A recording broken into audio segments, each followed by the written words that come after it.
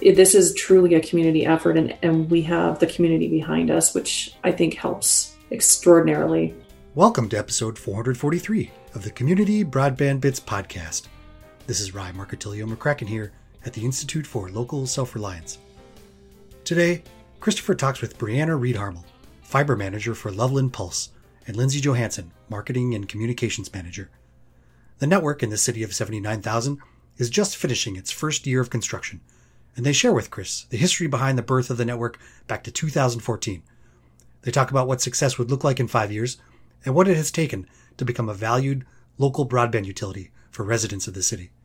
The group talks about what it takes to make the magic work and how they're connecting with Fort Collins and Estes Park to share costs and bring efficiencies to all the municipal networks in the region. Now here's Christopher talking with Brianna and Lindsay. Welcome to another episode of the Community Broadband Bits podcast. I'm Christopher Mitchell at the Institute for Local Self-Reliance in St. Paul, Minnesota. Today, speaking with two folks who are probably also looking out their windows at some snow on the ground, I hope. We're going to speak with Brianna Reed-Harmel, who's the fiber manager at Loveland Pulse in Colorado on the Front Range. Welcome to the show. Thank you so much. Glad to be here. And we also have Lindsay Johansson, who is a marketing and communications manager at Loveland Pulse. Welcome to the show. Yeah, thanks for having us. So for folks who may not be familiar, we have covered Fort Collins, which is north of you, I think, and done a lot of work with Longmont over the years, which is south of you. And you're right in the middle of that beautiful area. But the first thing I'd like to ask, and I'll ask you, Brianna, to just start off.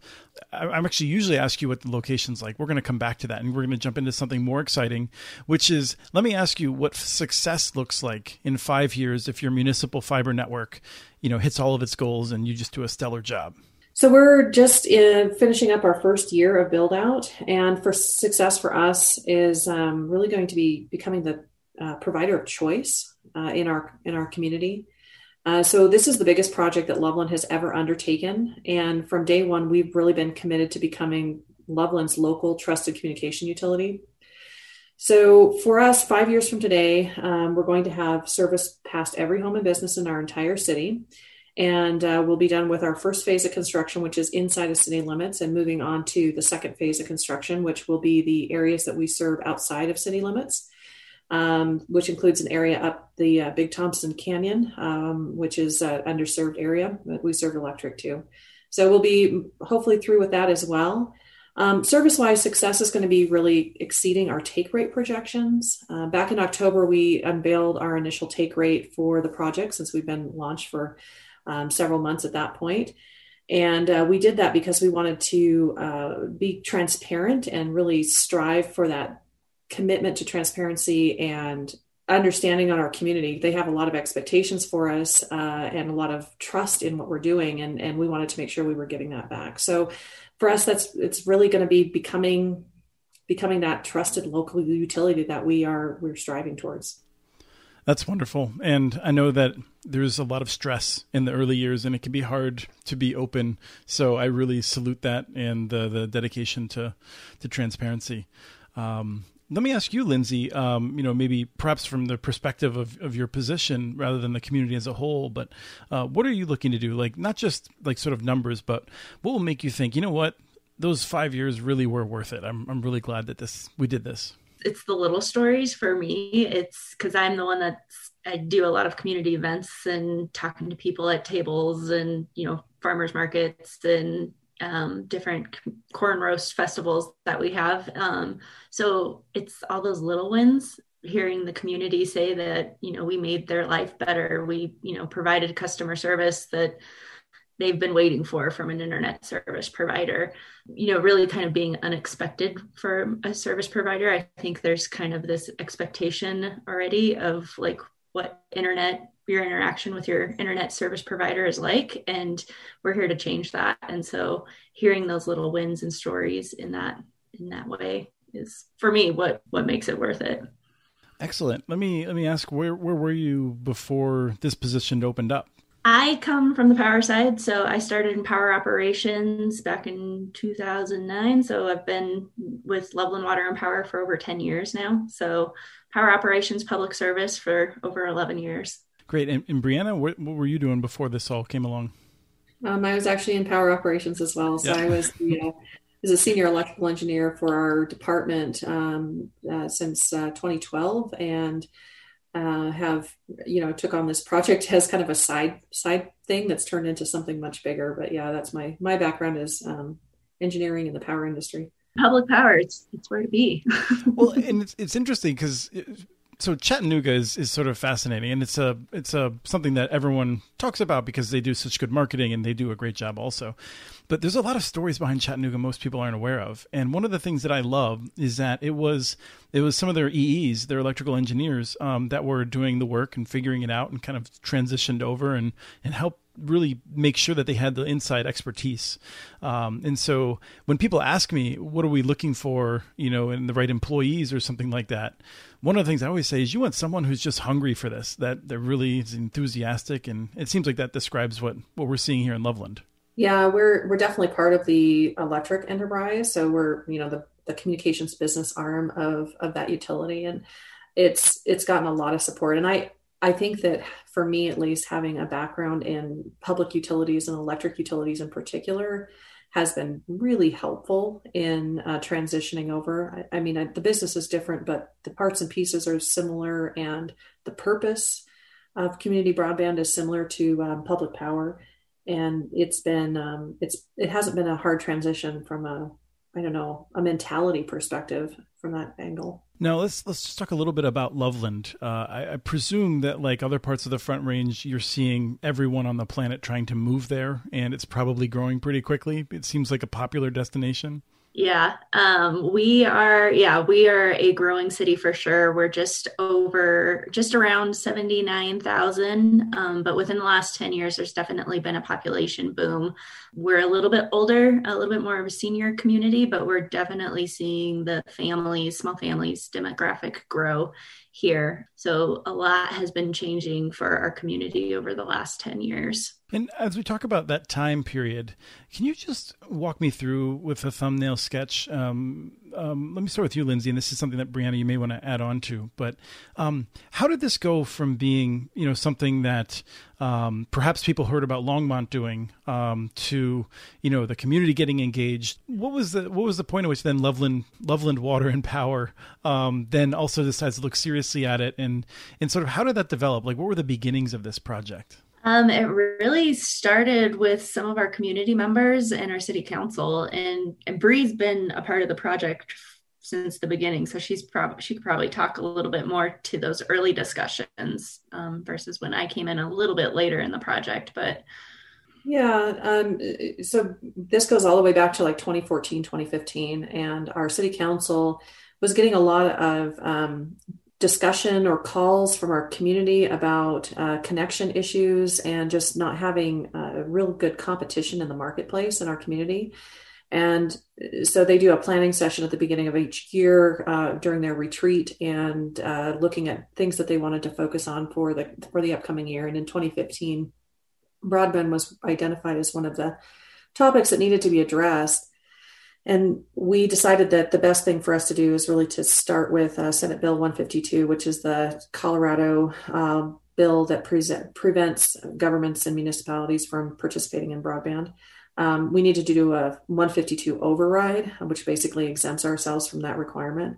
And so that's really what kicked it off. But there was a lot of movement in the community. We had a lot of grassroots citizens groups that were really pushing to expand access. And I think Longmont certainly is one of the reasons for that, the success that Longmont had seen. They were well into their build at that point and seeing really great success. And the question came up, why not Loveland too? Why would we not want to do the same thing? I'm curious about this, and because there's 100 cities or local governments, some of them are cities within counties, that have also exempted themselves from 152.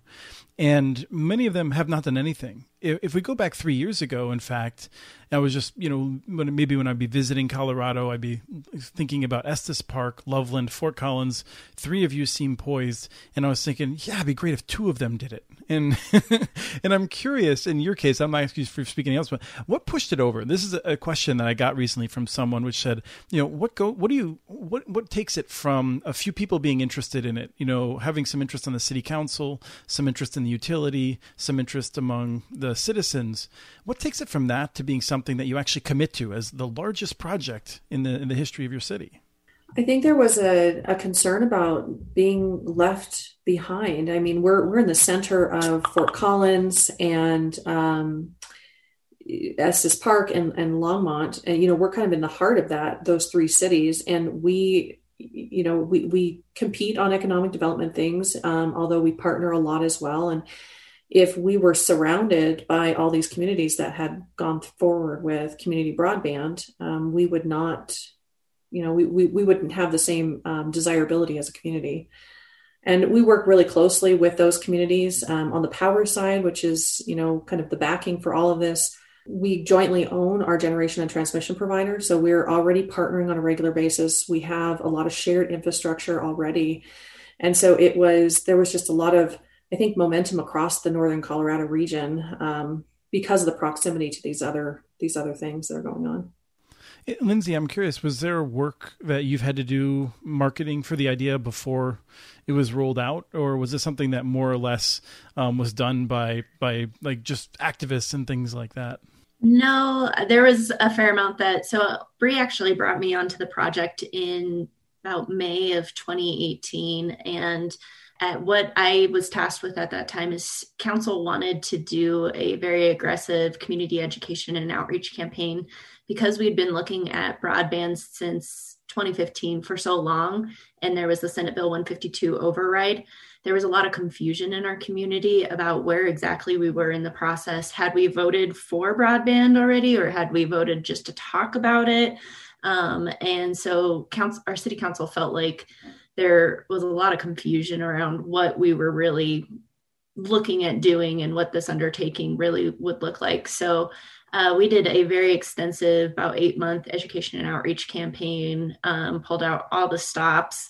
It's actually something that we received some national recognition from. We received several awards from city government communication organizations, and even from the Public Relations Society of America on the national level. So we had to do a lot of work for that. And I think that helped to kind of raise awareness to the community about what the project would look like, and then really set us up for success. So once we did have the green light for the project, we knew we had pretty good understanding of what our community knew about the project and broadband and what we were offering. And so it really set us up nicely for starting the utility, I think.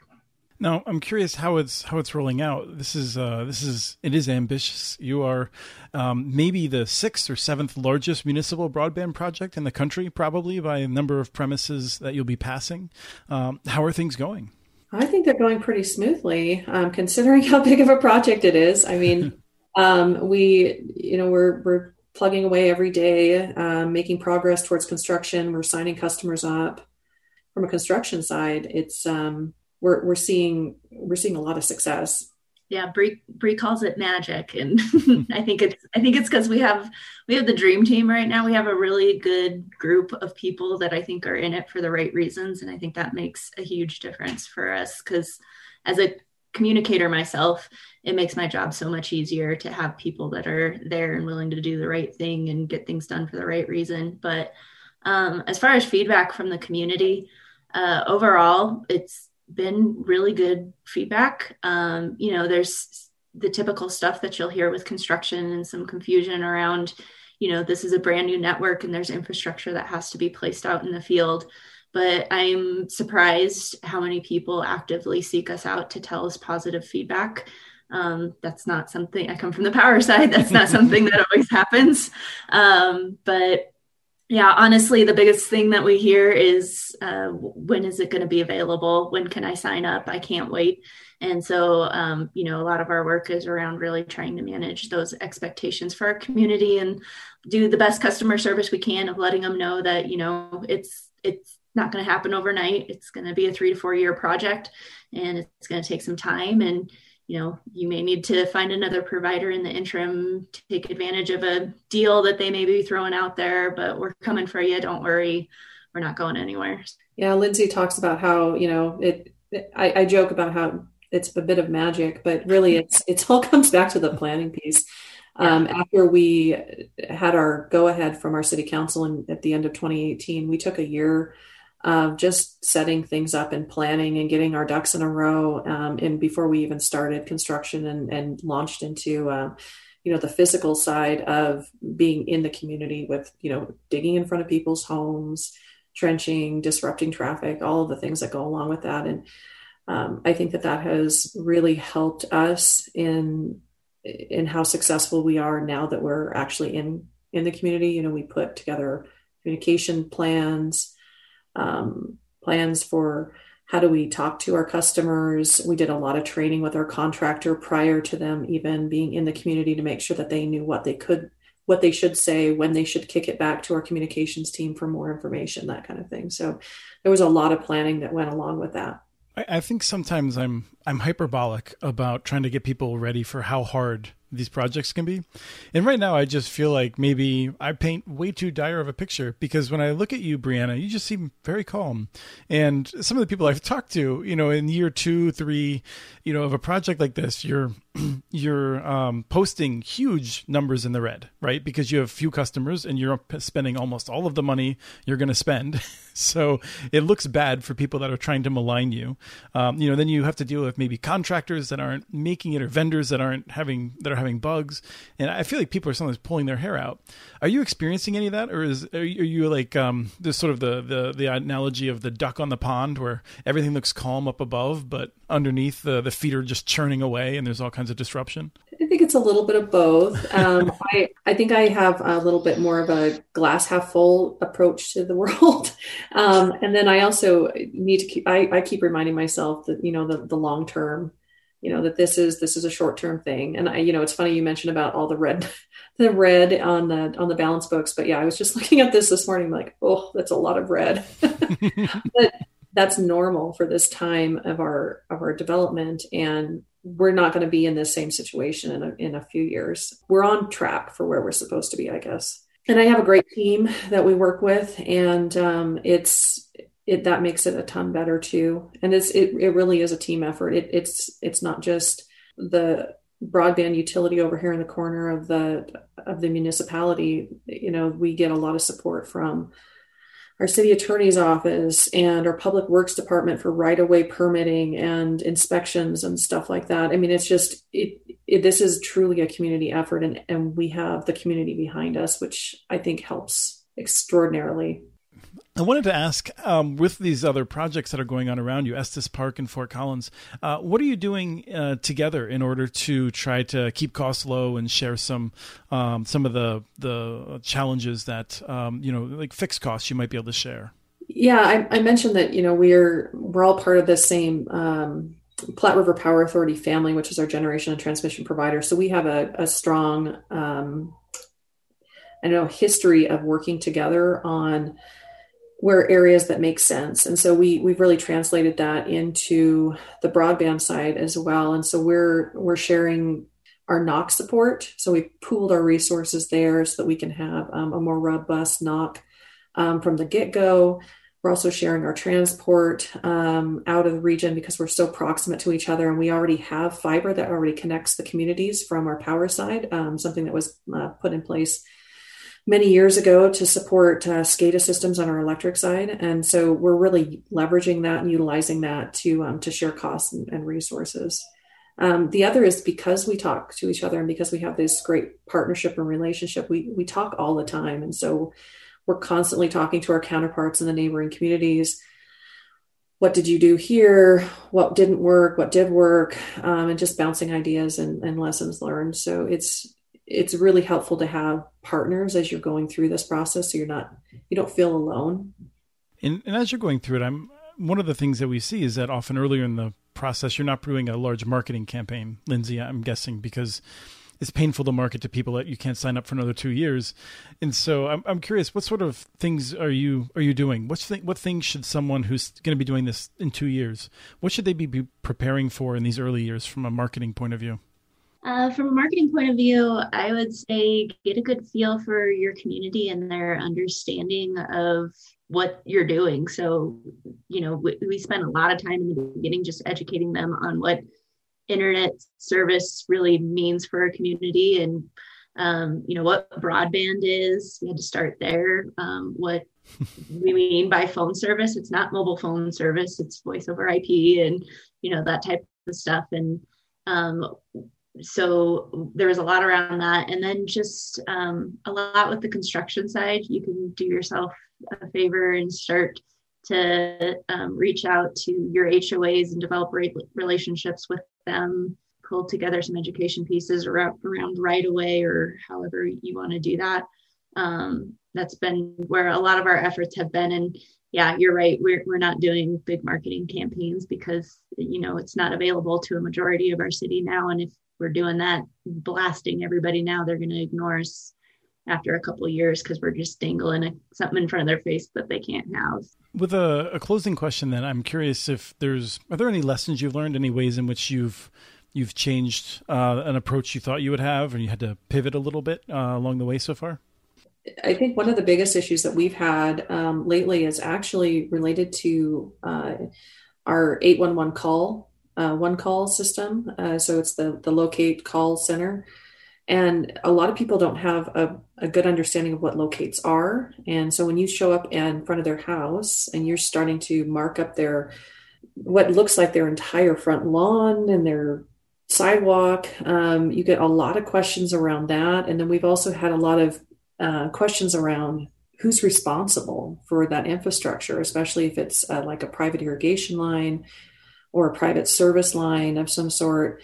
And I think that's one of the biggest lessons learned for us over this last year was trying to get ahead of that and trying to do an education around what that means. I mean, there's lots of little things here and there, but that's probably the biggest thing because we're doing directional drilling because we're an underground utility, so we don't have a lot of overhead poles to begin with, and so all of the new infrastructure going in underground.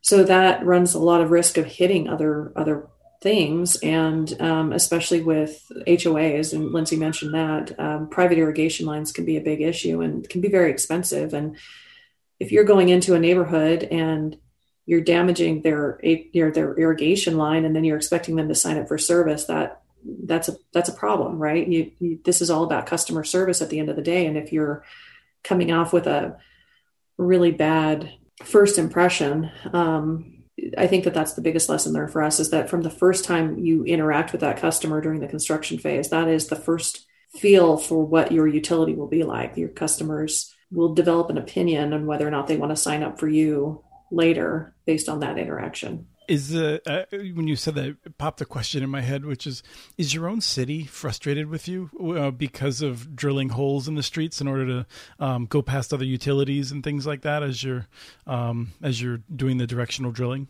No, but the reason for that is because we did early engagement with our right-of-ways and streets department, probably 10, 12 months before we even started construction. We were talking to them about what we needed to do, setting up process and protocols for how do we control this, and really engaging them early and often, and making sure that they felt that they could come to us at any point and redirect the way things go, and really have that open dialogue.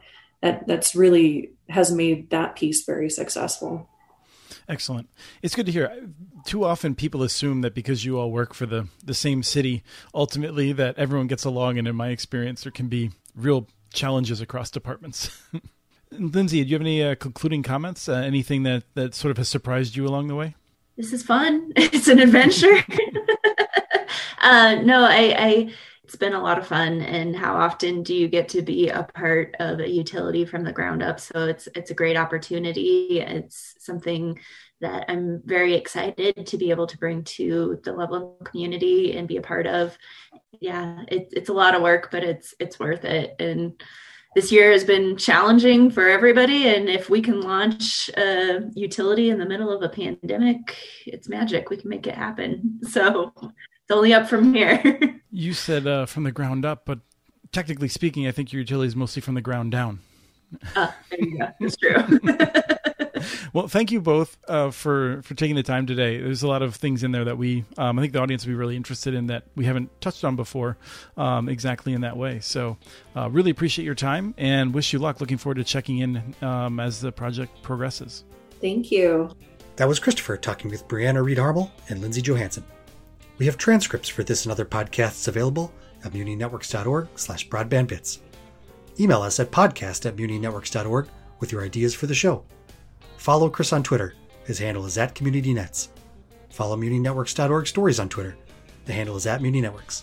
Subscribe to this and other podcasts from ILSR, including Building Local Power, Local Energy Rules, and the Composting for Community podcast. You can access them anywhere you get your podcasts.